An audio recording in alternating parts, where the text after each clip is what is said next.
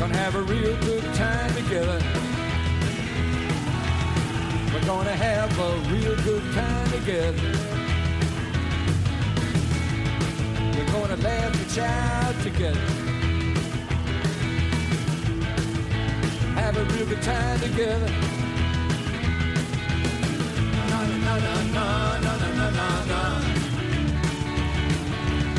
Na na na na na na na na na na. Na na na na na na na na na na. Na na na na na na na na na na.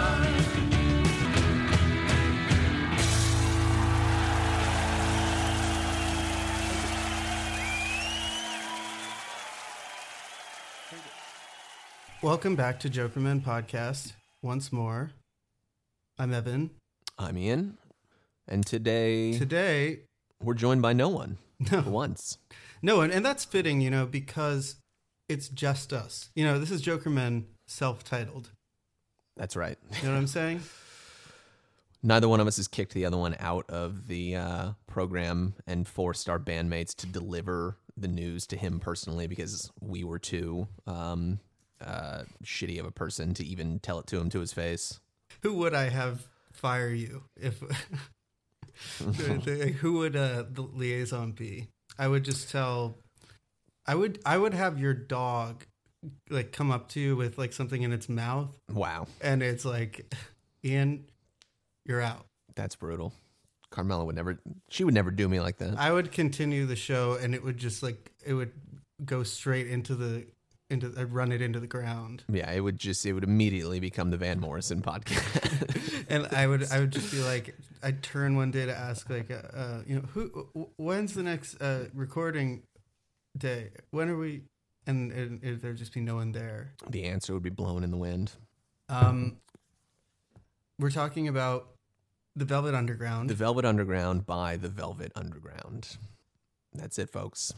What a record, Yeah. This is the first time just you and I have gotten to talk about the Velvets because we had obviously we had Michael on for the first one, we had the Ion Pack for the second one, and I feel like this is kind of a good one to just be Classico style because it's a kind of mellow. Mm-hmm. I always think of this as kind of a late night, as the sun is setting, as the sun is rising, really, kind both. of record. And that's kind of the vibe we're going for here tonight. It is sunset, or it's about to be. Down there it is, at least. I've got a little, sunset in California. What do you mean? We're both in California. Yeah, but San Francisco is the days are shorter when it's short, and they're longer when it's long because it's further away from the equator. I think that's how it works. I don't understand. Who can say? This record always has been a sunrise album for me. This is, I'll just come right out and say, I'm not even going to bother dance around, favorite Velvets record, with a bullet. Fell in love with this in 2012, I think, when I was a bright young lad of 20, commuting halfway across Los Angeles from Toluca Lake to Santa Monica to attend my Santa Monica Community College efforts. As a bright young scholar, driving on the 134 to the 101 to the 405 to the 10, just in gridlock traffic for 90 minutes before the sun would even rise to get there. And I just remember very vividly, I just even listening to this record again, coming back to it this week, just the red brake lights of the fucking 101 to the 405 South interchange just flood back into my memory as soon as I hear those first couple chords of Candy Says. It's a very intense sense memory for me, this one. But a positive one to come back to. I don't know if you have any feelings like that about this record or other records in the Velvets catalog. Other records, but not this one. Not this one, because this is the first post-John Velvets record. Which means it's the first one I stopped paying much attention to. But of the two post-John records, this is my favorite by far. Sure. Because even though it doesn't, it doesn't have the thing that I love the most, which is all of them. I really love all of the members of the band when they're together. That's sort of my favorite, is when you have all of them. And then this one doesn't have all of them, but what it does have is it's the other side of the coin of White Light, White Heat, kind of. It has all the things about the Velvet Underground that really aren't dependent upon John Cale. At least I kind of see it that way. Right. And in that way, it is like a really fascinating record, and one that I really feel like I'm just beginning to scratch the surface of in a lot of ways, because it's the first time lately listening to it that I've spent, it's the first time since we've really spent this much time talking about Lou and John and contextualizing it. And so I feel like there's a lot to glean from it right now.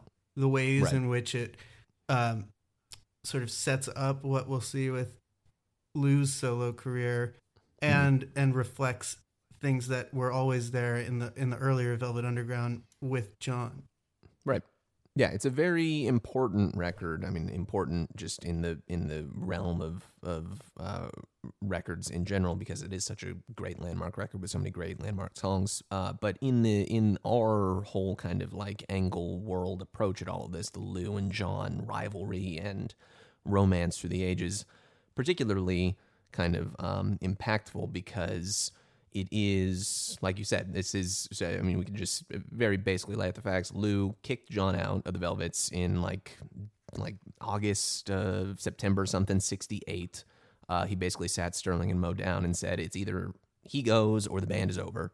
And Sterling and Moe, to their credit, didn't want him to go, but they also did not want the band to be over because this is what they were doing with their lives at this point. So they had to kind of give in to Lou's sort of shitty move that he pulled.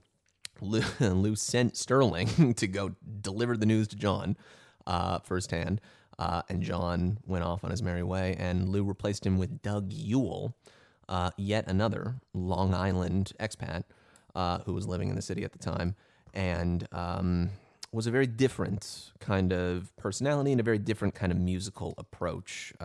Yule had very little familiarity with the Velvets. Apparently, he was playing in another band that Lou knew the guy that was the leader of at the moment in time, but he knew that they were kind of an up and coming and exciting name, and so he was just like, "Sure, I'm in the Velvet Underground now." And his voice is the one that you hear starting off this record for the very first time with the first song, Candy Says. He brings a little different kind of energy and a vibe and mood to the whole thing than John did. But I do think that this is I don't know.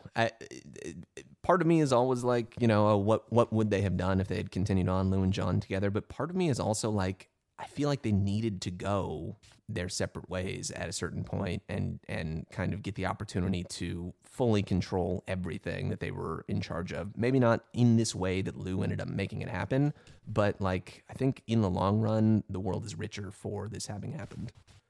Let's talk about the music. 1, 2, 3.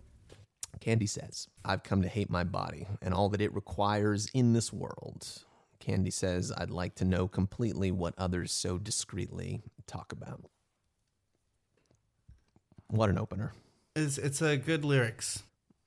Incredible. I'm gonna watch the bluebirds fly over my shoulder. I'm gonna watch them pass me by.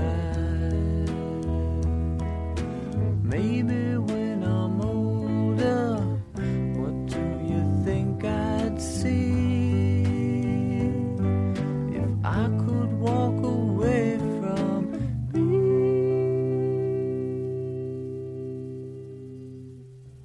The main takeaway that I had listening to it this time is actually oh my God, this sounds like the Strokes. This is what the Strokes sound like. Well, yeah, I mean, yes, that's should be obvious. Everyone knows that the Strokes are indebted to the Velvet Underground, but it's not always that you really hear, or that I've really noted, oh, that exact element is what Julian Casablancas like is very much doing. Right. The melodies on this song are like so much. And I was just like in my car listening to it and singing along as Julian Casablancas, just going like, Candy says I've come to eat my body. I could do it later. I'll do it better later. I'm going to do it like with an actual... Well, let's just do that's a Patreon bonus content right there. We'll do the whole record. You will do in the style of Julian, just complete karaoke. I actually did that. This is not the first time you've done this. Yeah, I think, to my memory. I was jamming with my friend Mike and in his studio, and we ended up just like getting basically the same like Strokes like hyper compressed vocal sound, and so we were playing More Than I Know, but in the style of the Strokes. A song that doesn't have quite as much common DNA in the Strokes catalog. Well, you can do this with any song.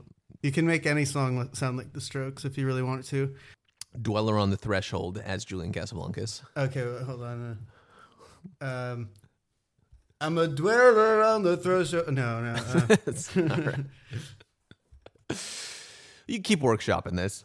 I'm going to watch the bluebirds fly over my shoulder. I'm going to watch them pass me by maybe when I'm older. What do you think I'd see if I could walk away from me?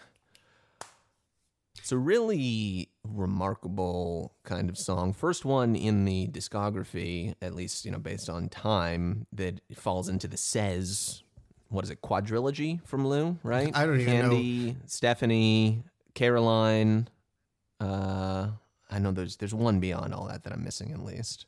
Anyways, starting that Stephanie.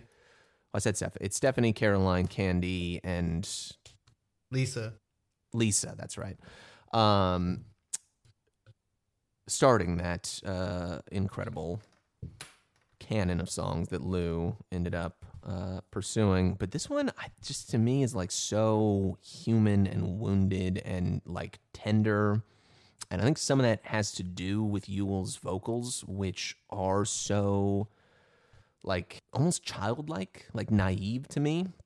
I know that you are not a huge Ewell head yourself, but I don't know. I'm not like so anti-Ewell. I don't think I realized for the longest time that this was Doug Ewell singing. Yeah, it is kind of hard to pick up on it.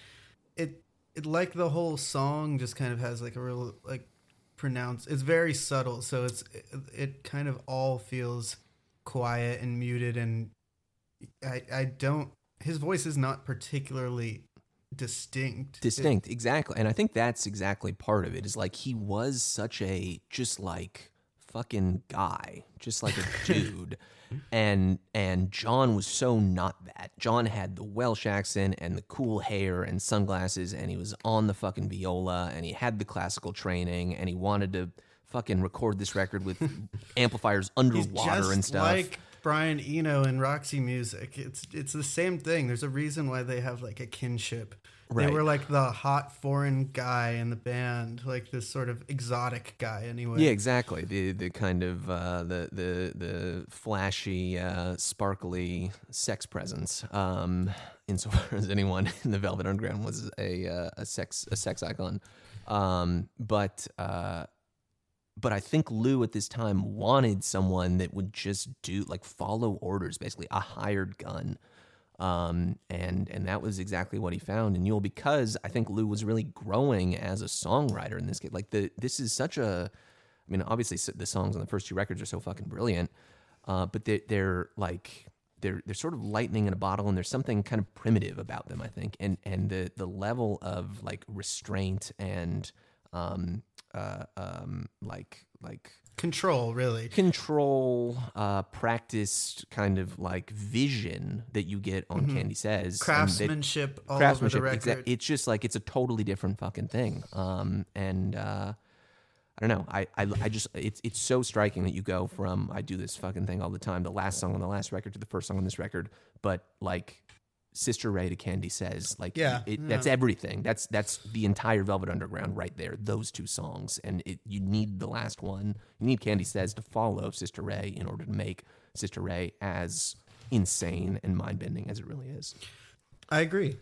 I think it's a great song. It's easily my favorite Says song as well. Ooh, favorite Says song. Interesting. Yeah, it definitely is. Yeah, I mean, it is mine too. I mean, besides Caroline Says. It's really an easier listen than Caroline Says. Yeah, I mean, Caroline still Says not a is- very happy song, but easier to listen to. Yeah. Those do-wahs at the end.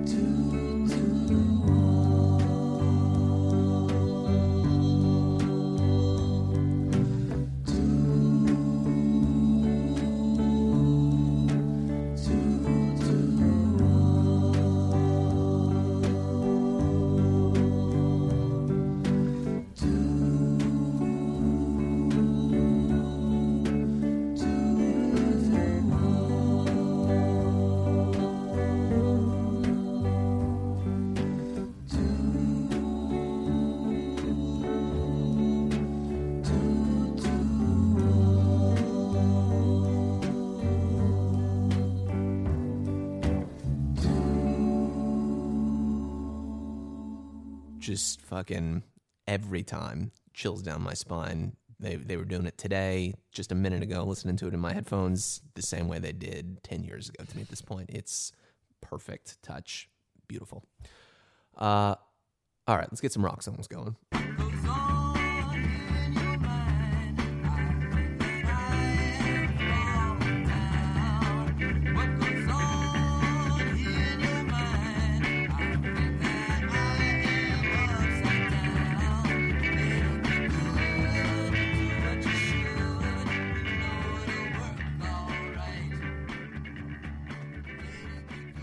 What Goes On is a song that I think I was bored by in the abstract for a long time. Wow. And now I think that my priorities, my perspective has changed. This is one of those times when I think having spent 2 years doing Bob Dylan like was beneficial to helping me to really like appreciate the importance of rock sounds, certain rock music sounds. I don't know if you've experienced that, but since we did that, like there's a lot of times when I'm kind of like, it's as if I'm hearing certain songs for the first time. I do think that there was an effect. I mean, it'd be stupid to think there wasn't, of us like spending that much time just listening to Bob Dylan. And I think one of the effects is like, I'm looking at rock music a lot more lately with kind of like this sense of renewed wonder, because as much as you listen to Dylan, you could listen to him as much as we did, every song, you know, hundreds of hours of music, but nothing is going to sound like that guitar that comes in. For the first time a guitar has ever sounded like that on this song at like 1 minute and 10 seconds. Yeah, that fucking solo from Sterling is wild. It rocks.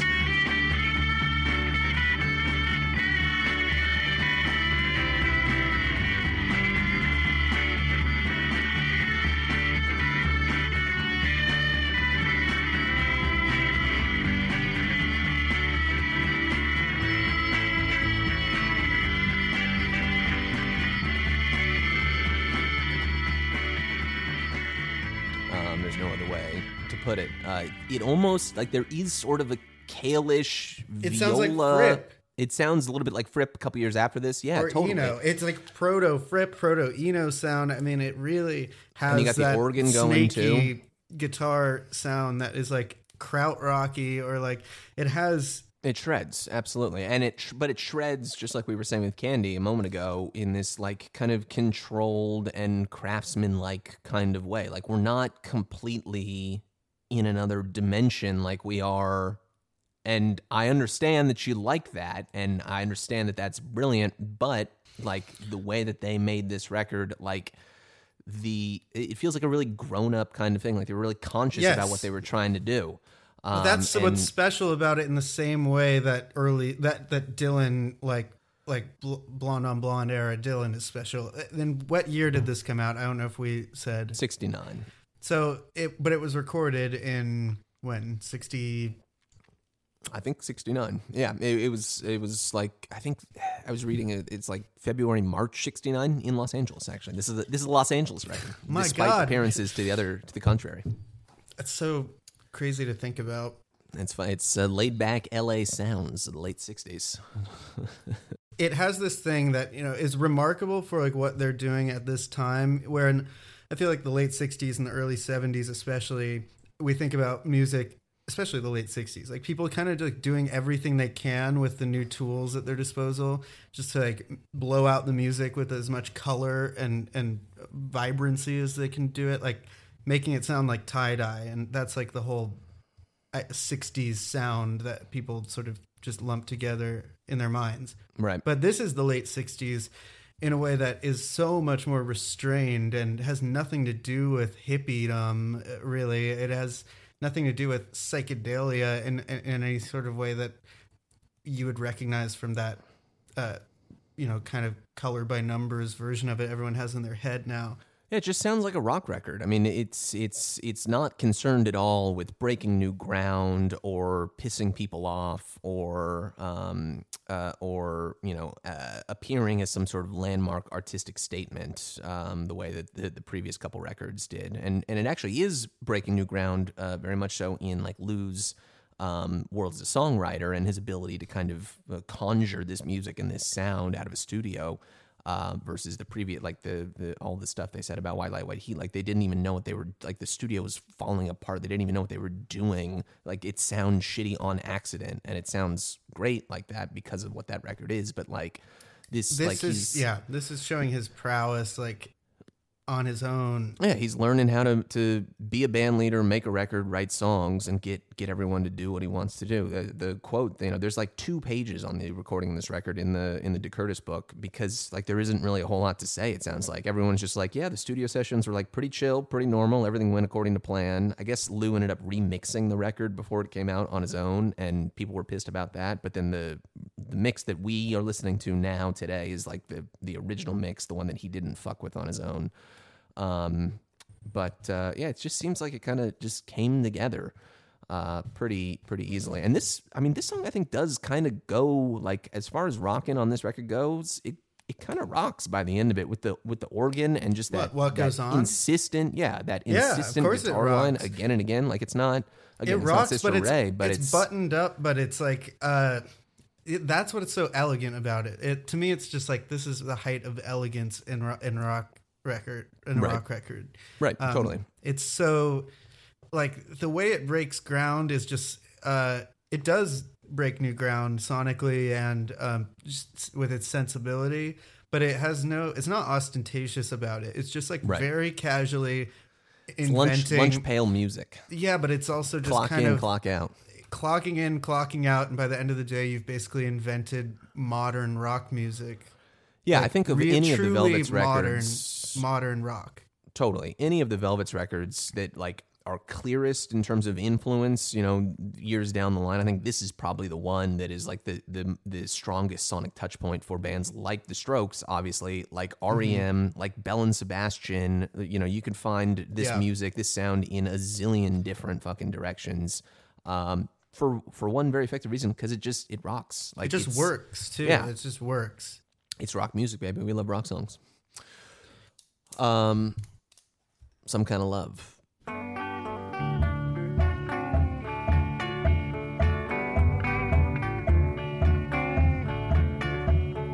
An interesting one for sure, and one Margarita and Tom, whose title, or one whose lyric Between Thought and Expression is the title of a collection of Lou material. Yeah, I think one of the signature kind of Lou lines. Yeah, it is. People it's an think immortal of Lou line. Yeah. It's a record that just kind of is cool. I don't know what else to say. Yeah. This is a cool record that doesn't really it kind of just is clearly made by a cool guy. Sure. And it's not the product of someone trying to be cool. It kind of just feels like he's actually pulling off sounding relaxed, even if he's not. Like it really feels like it's just so effortless. And what a power move to have a song this like chill as the third song. It's a perfect third song on this record in particular, coming after the first two songs and coming before the next two songs. Like, this is the perfect kind of just like, all right, I'm just gonna bop along for 4 minutes before we get to some pretty heavy duty shit. But some really great lyrics in here. Yeah. But one that I think kind of resists being discussed or slippery. intellectualized very much. It's just like, it's a rock song. I feel like we have kind of gone away from our "What more is there to say" And now it's catchphrase, a but different, completely banal lazy, statement that doesn't mean anything. spineless But this thing to is say. this is a "What more is there to say" sort of song for me. Between thought and expression, let us now kiss the cold thread. Move it on. I don't know just what it's all about. Tell us on, but put on your red pajamas and find out. We got to do "Pale Blue Eyes." Well, if it isn't one of the best songs ever written.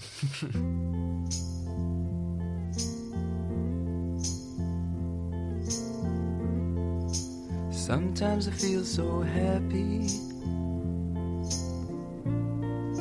Sometimes I feel so sad. Sometimes I feel so happy. But mostly you just make me mad. Baby, you just make me mad.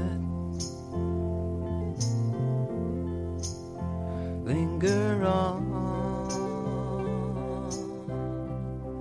your pale blue eyes. I like it. I really don't know that it gets. Yeah, I don't. I don't know that there is much. What is there to say?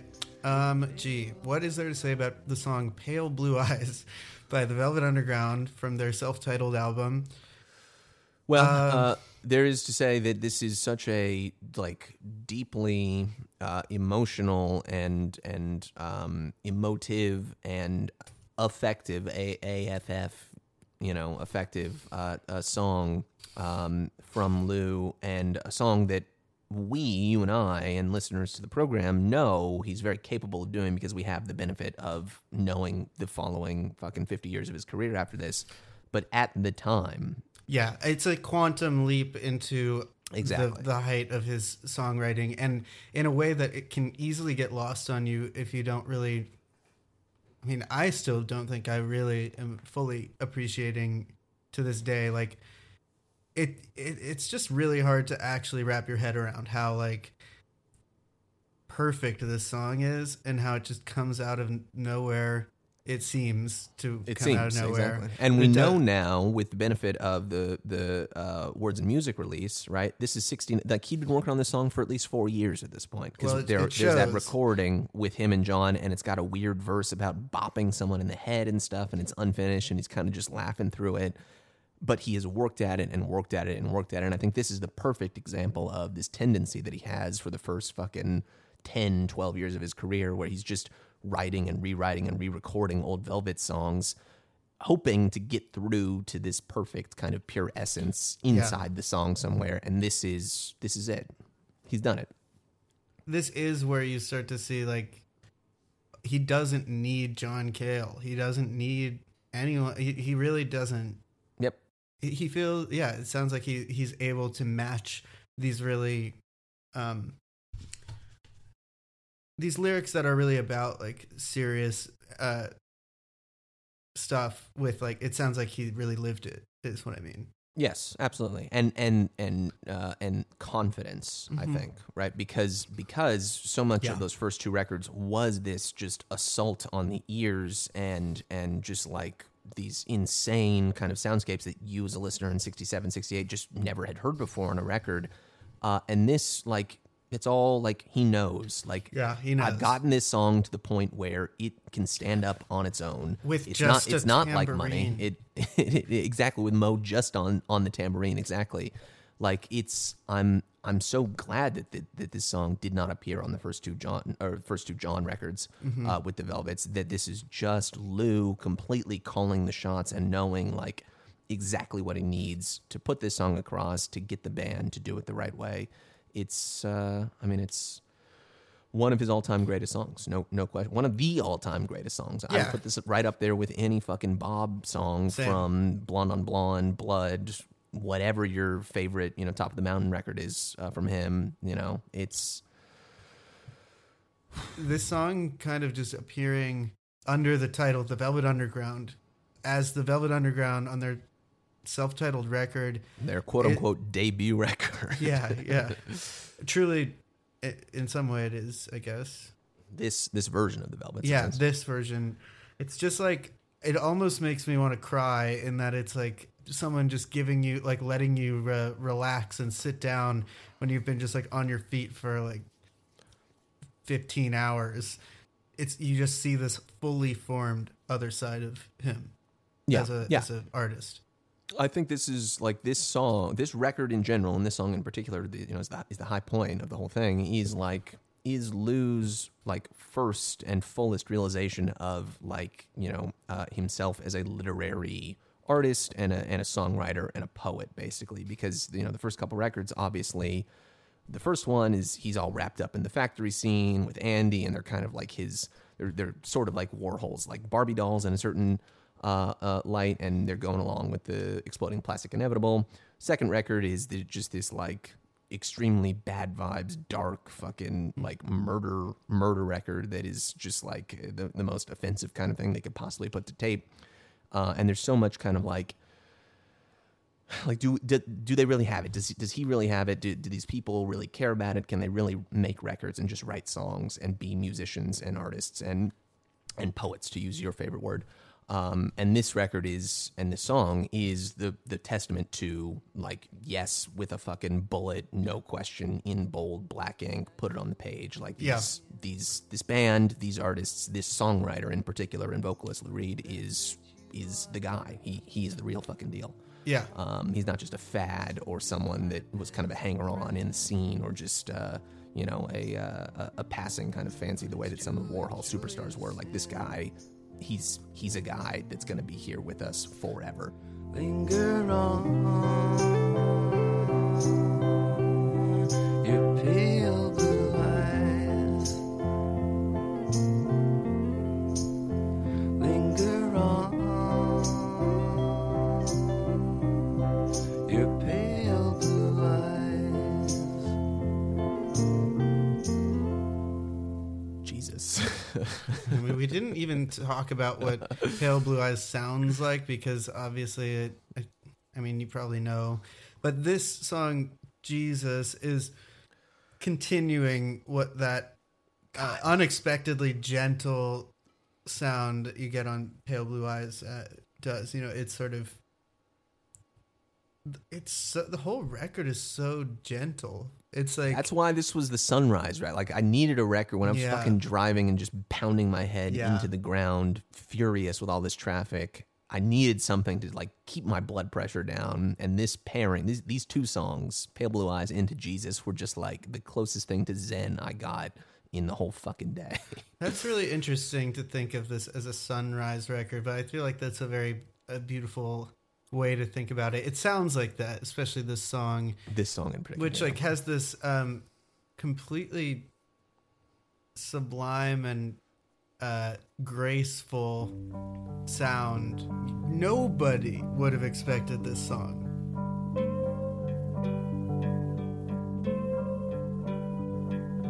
Jesus, help me find my proper place.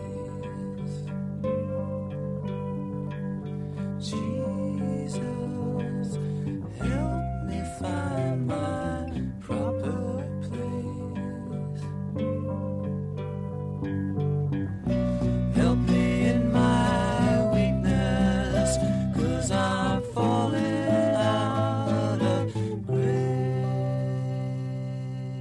This is in its own way just as radical as Sister Ray. I think if you just know the Velvet Underground as the people who If put you out those think first two yeah. records, like this is like you are going to be, just as floored as you were the first time you heard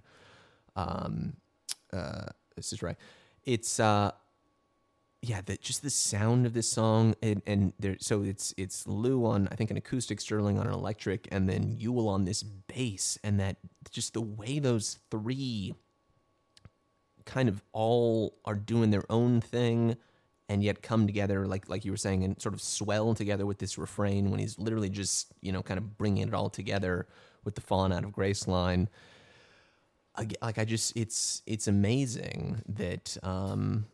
That these guys are capable of this after what we already knew them to be capable of coming into this. It's because it's harder to do this.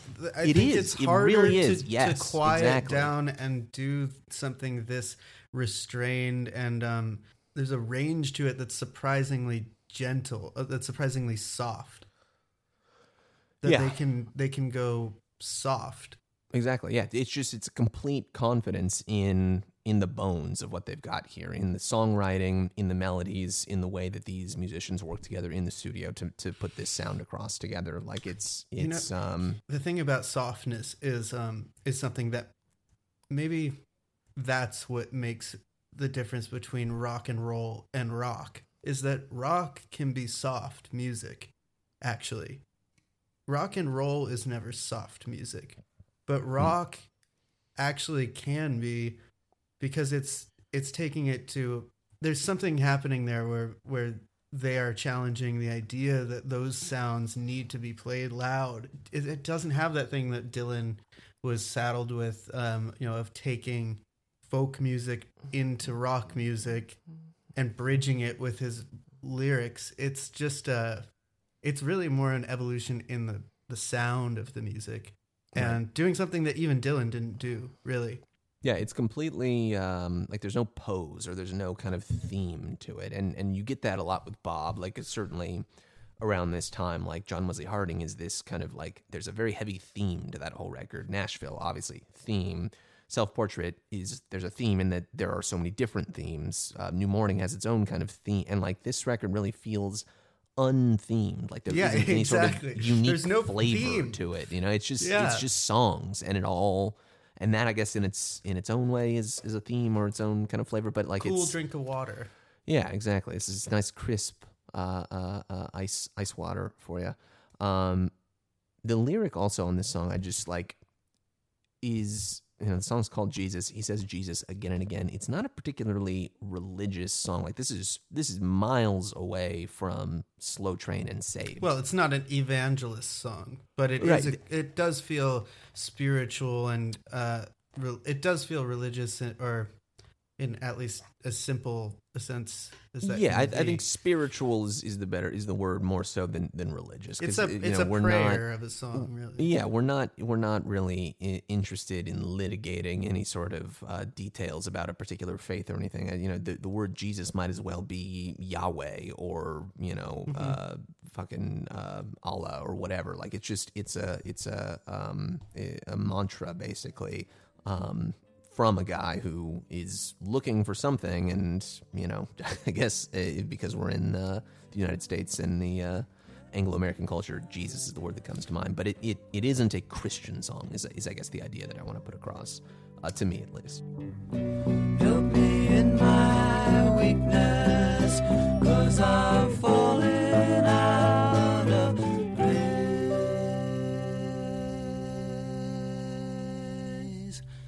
Jesus. Imagine Lou ever doing Lou going Yeah. evangelical. That would have been a fucking But- sight to see.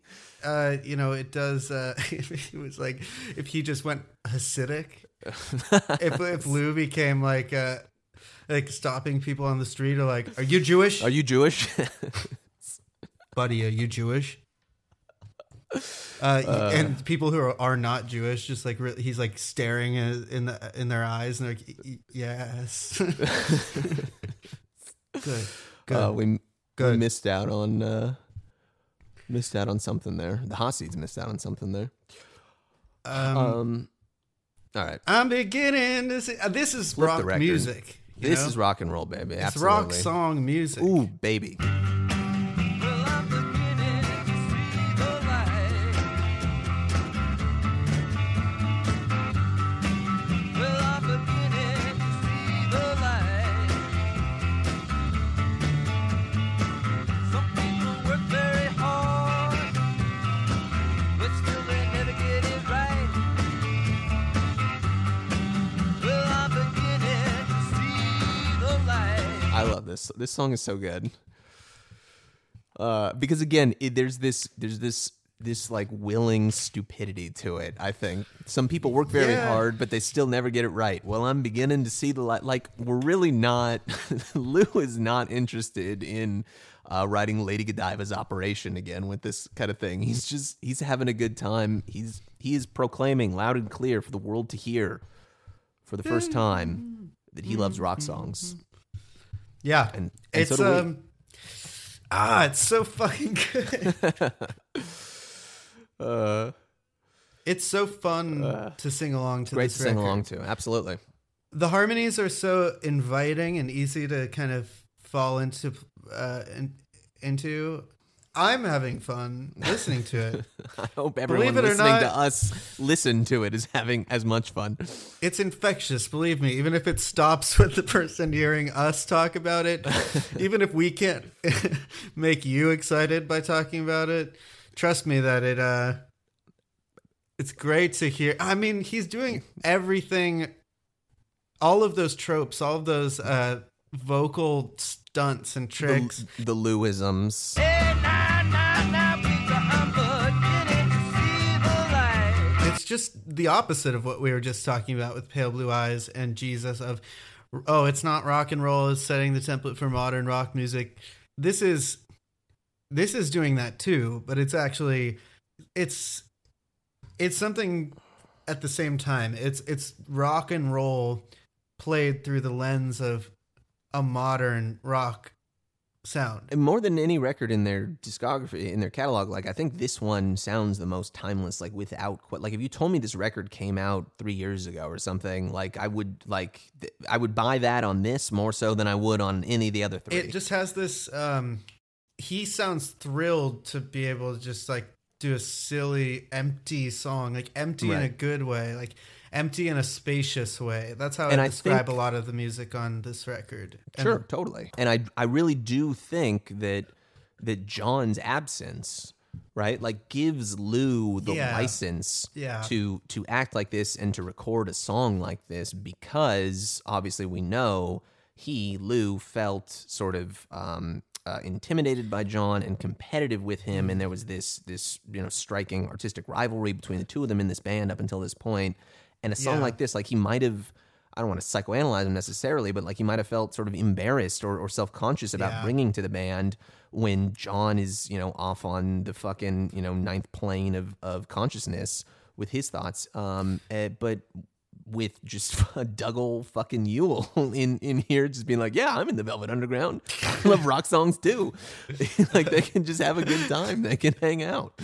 Yeah, that's such a great point, and it really is the first. I mean, that's like a beautiful idea, and I think that you're right that you do get the sense that Lou feels like free in this way that he would never admit was even a problem before necessarily, but he was.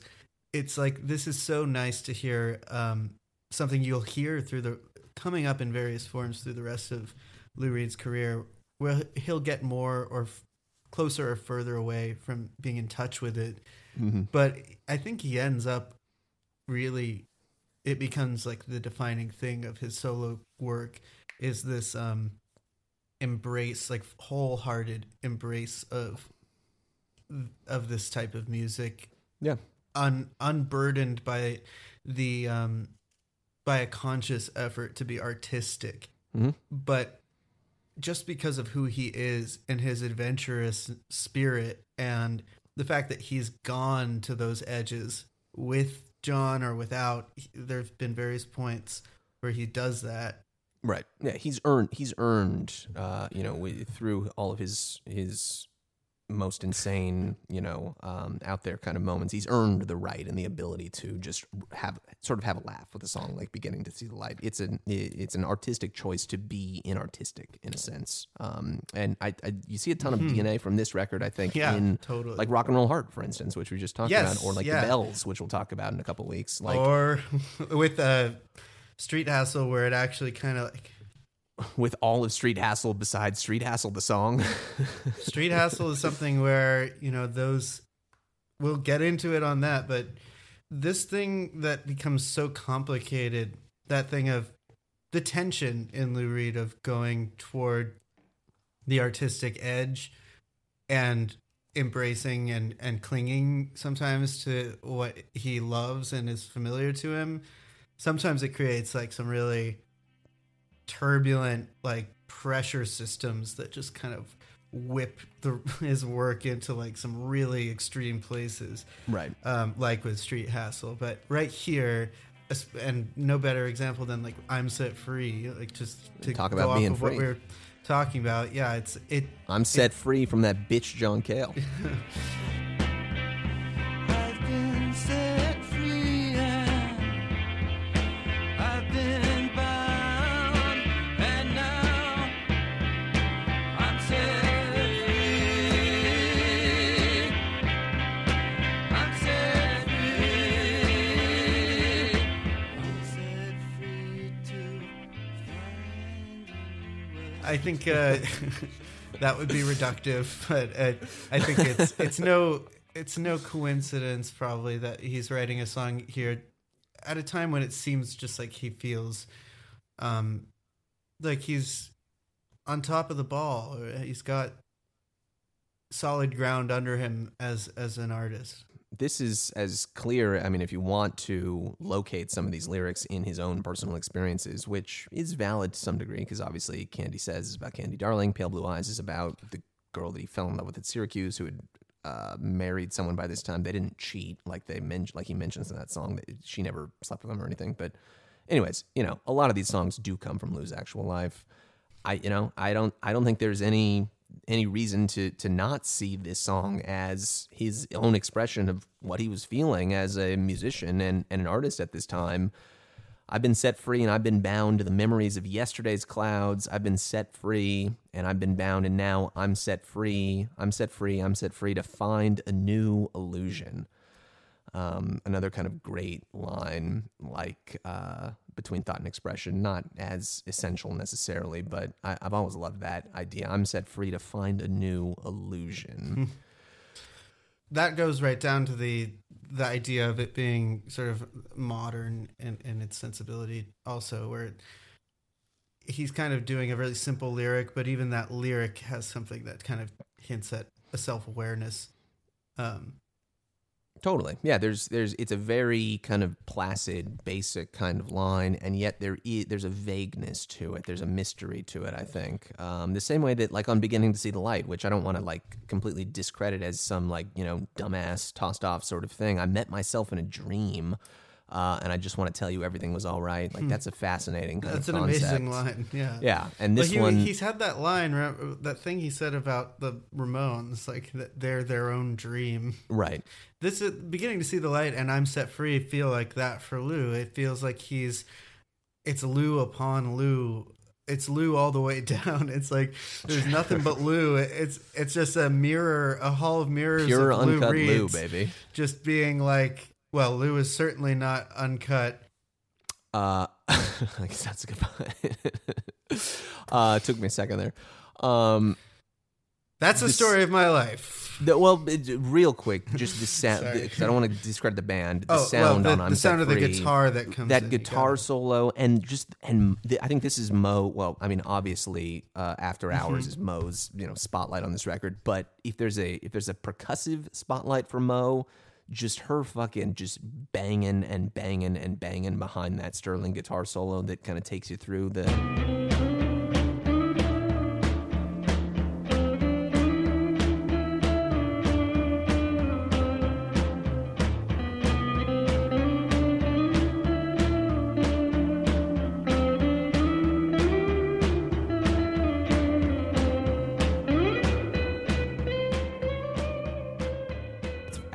it's very emotional to me. I feel something physically when I get to that part of this song, and I think it suits the lyric and the spirit of this record perfectly.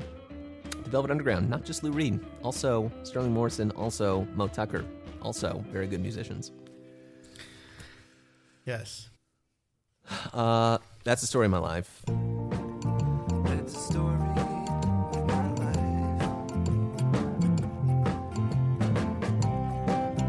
That's the difference between wrong and right. 2-minute song, Lou's he's having fun here. This is a kind of one of those nursery whatever. rhyme kind of songs that he does.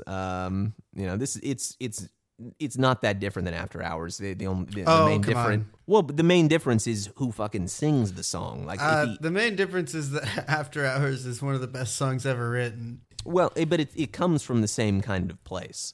A little bit. I mean, you'll see that pop up again in Andy's Chest or in New York Telephone Conversation. It's kind of this like this like razzle dazzle sort of like aspect of him. This show tune really sort of quality that he has sometimes. Yeah, there's almost kind of a vaudevillian aspect. Yeah, to it. totally. It's deliberately kind of Yeah, exactly. Hello, my baby. Yeah, it's sort of the Michigan J Frog aspect of Lou Reed that does exist.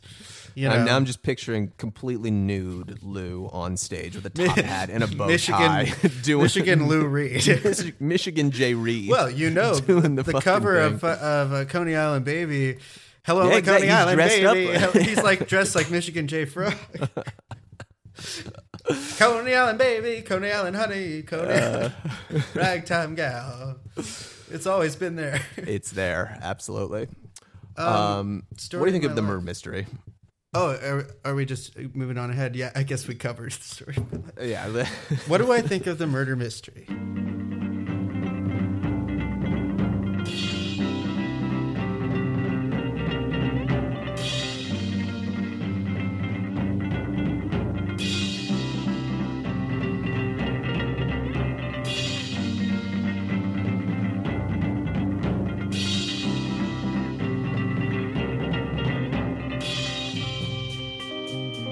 Well, Because this is one on the record It's- that if you read, if you read a little bit of the criticism, this is the song that gets Catches criticized the flag. on this. Exactly.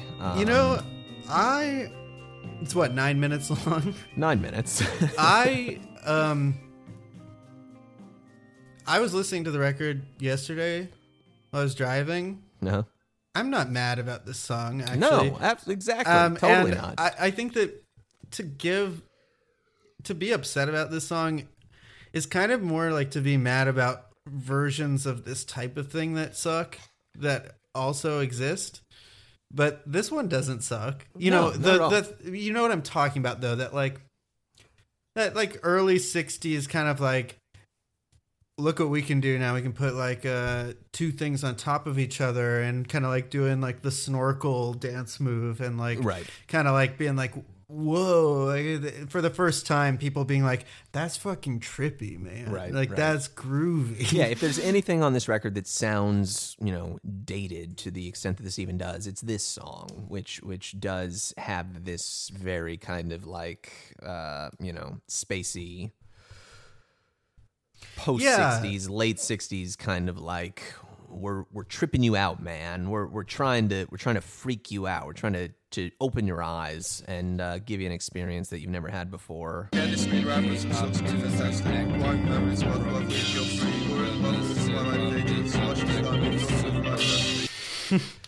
It's here cute. clearly Come on, because it's cute. It's cute, exactly. It's here clearly because I think Lou does feel, on the Lou Reed show, basically, which is what this record is in large part. Like he still needs to live up to this, kind of expectation of listeners at the time that there's got to be something out there. Yeah, there's got to be something kind of crazy. Yeah, Jinx. and so this is what it is.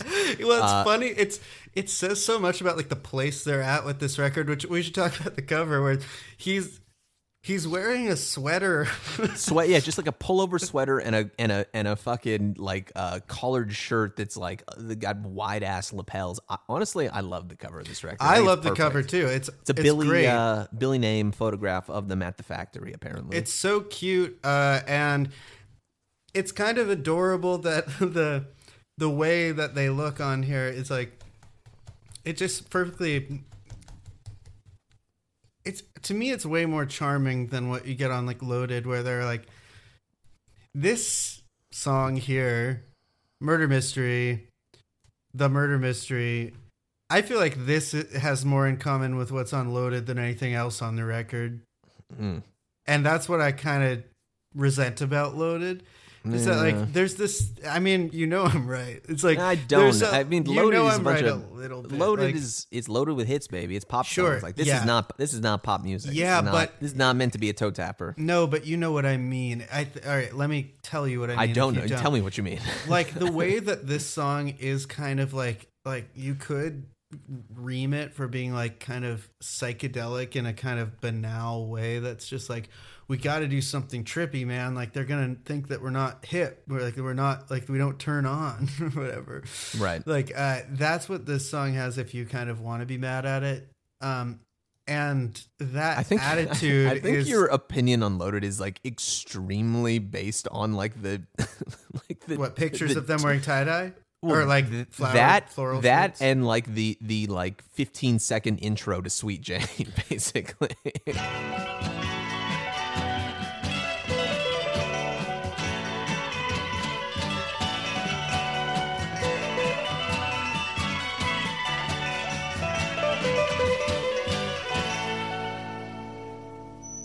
Yes. I mean, but We'll get there. that's part of it. But you know, it's also got like Lonesome Cowboy Bill and like, Whatever. We'll get to Loaded when we get to Loaded. Continue with the murder mystery. well, I will just say that I think that it represents this kind of beginning to lean into a thing of like, we want to be contemporary. And the thing that's so special about this record to me is that is every time until this point, when they sound contemporary in that totally like flavorless way, which is actually amazing because it's not colored by any sort of like 60s or 70s feeling. You don't really see where the 60s like flower power thing comes in. You know, they're the opposite of like a kind of hippie vibe at all, and yet it's sort of like has this trippiness, which is more based in like trying to be like literarily trippy.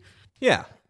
I mean, this again, I think is Lou really trying to like prove himself and illustrate that there's more than just rock songs to this record. And especially if you hear this song, if you listen to the song like with headphones on, like the way that the guitar kind of like pans from the left channel to the right channel, and obviously you've got the two voices, one in the left channel, one in the right channel. Like it's a very kind of studio sounding song. And See, it's the first time that he's giving in to the temptation to be like swag in the studio. Right, yeah, and it's sort of that's my and problem with it. Okay, and there's something that's what it charming, is. like you know, it's not the song that I'm going to put on when I want to listen to a Velvet Underground song, to have a good time. But there's something, you know, I see what he was going for here, and I admire the willingness to go for it, as well as, you know, kind of the human quality that this lends to this record, in that he doesn't quite get there, I think. Yeah, totally. That said, the thing that I have an issue with, I think, with this is that you get this feeling like this is him testing the waters of like, what if I just kind of like called the shots in the studio and made some things that were like interesting just because of how they sounded. Right. And he gets really caught up in that. And we know Lou was a technophile and like kind of obsessed with the new and what was possible. Certainly much more so than Bob. And I think it's not one of his strongest qualities. No. And I think that it's like the weakest moments of Lou Reed's career. We'll see this very clearly in the mistrial era.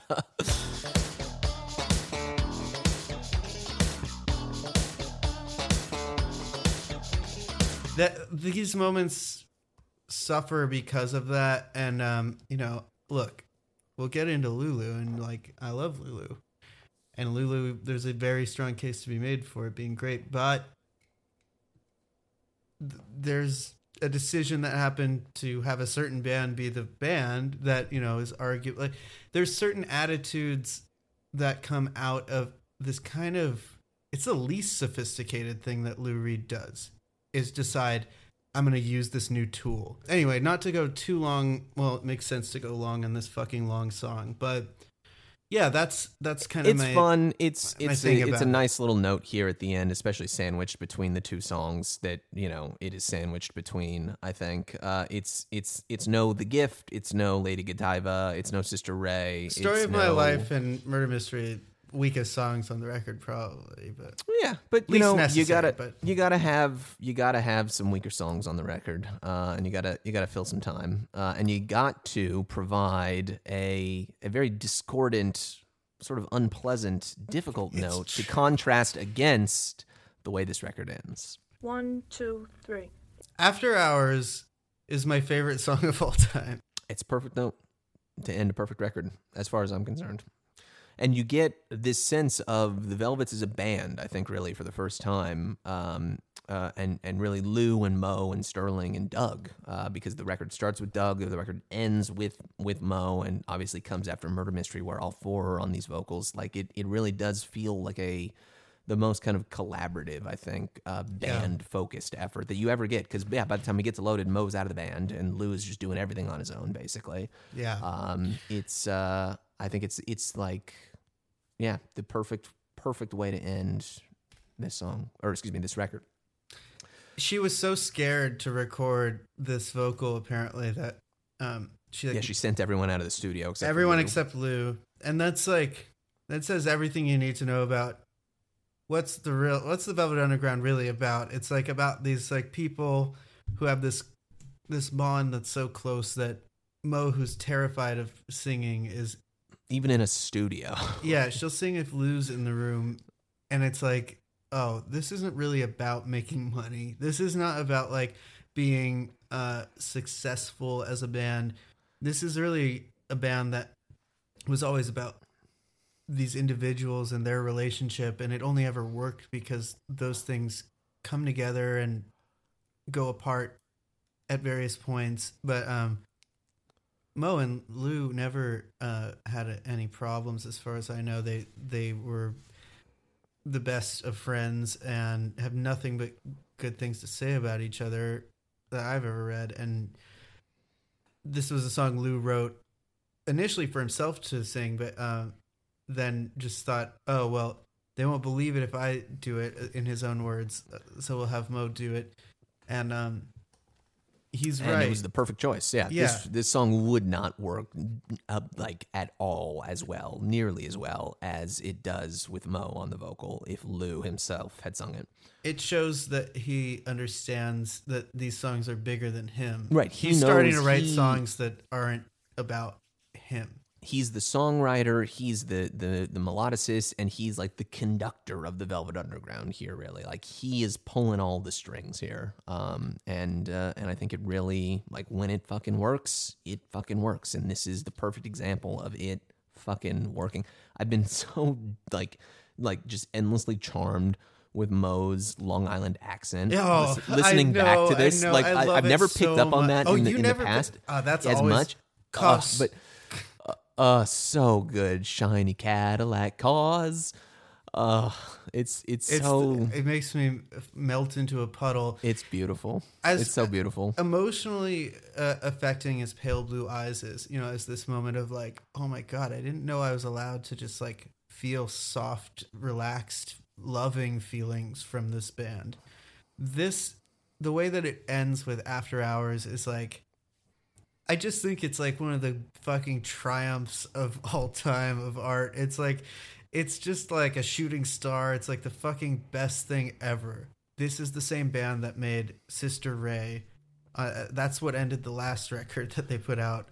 And This is what ends the other one.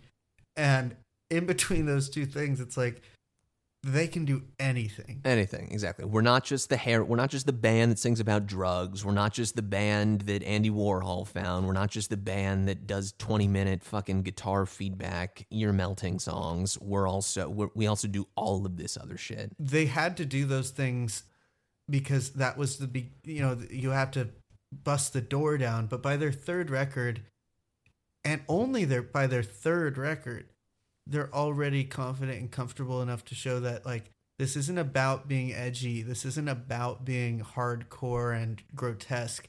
This is about showing that rock music can go anywhere. 3 stars. Yeah, 3 stars. No question.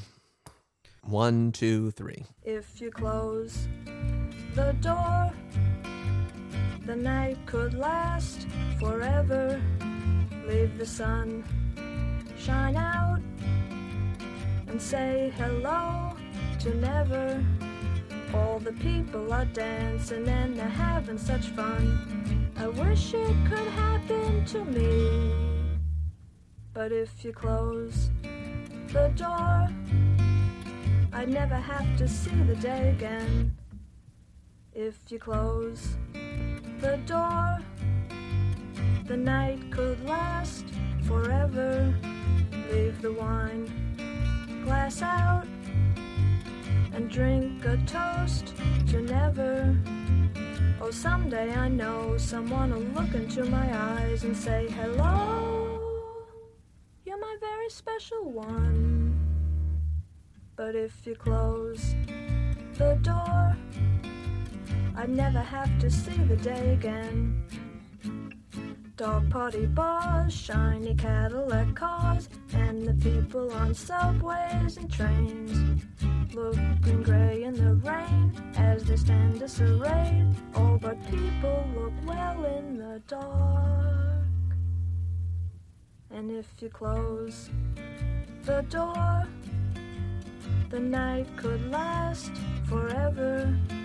Leave the sun shine out and say hello to never. All the people are dancing and they're having such fun. I wish it could happen to me. 'Cause if you close the door, I'd never have to see the day again. I'd never have to see the day again. Once more, I'd never have to see the day again.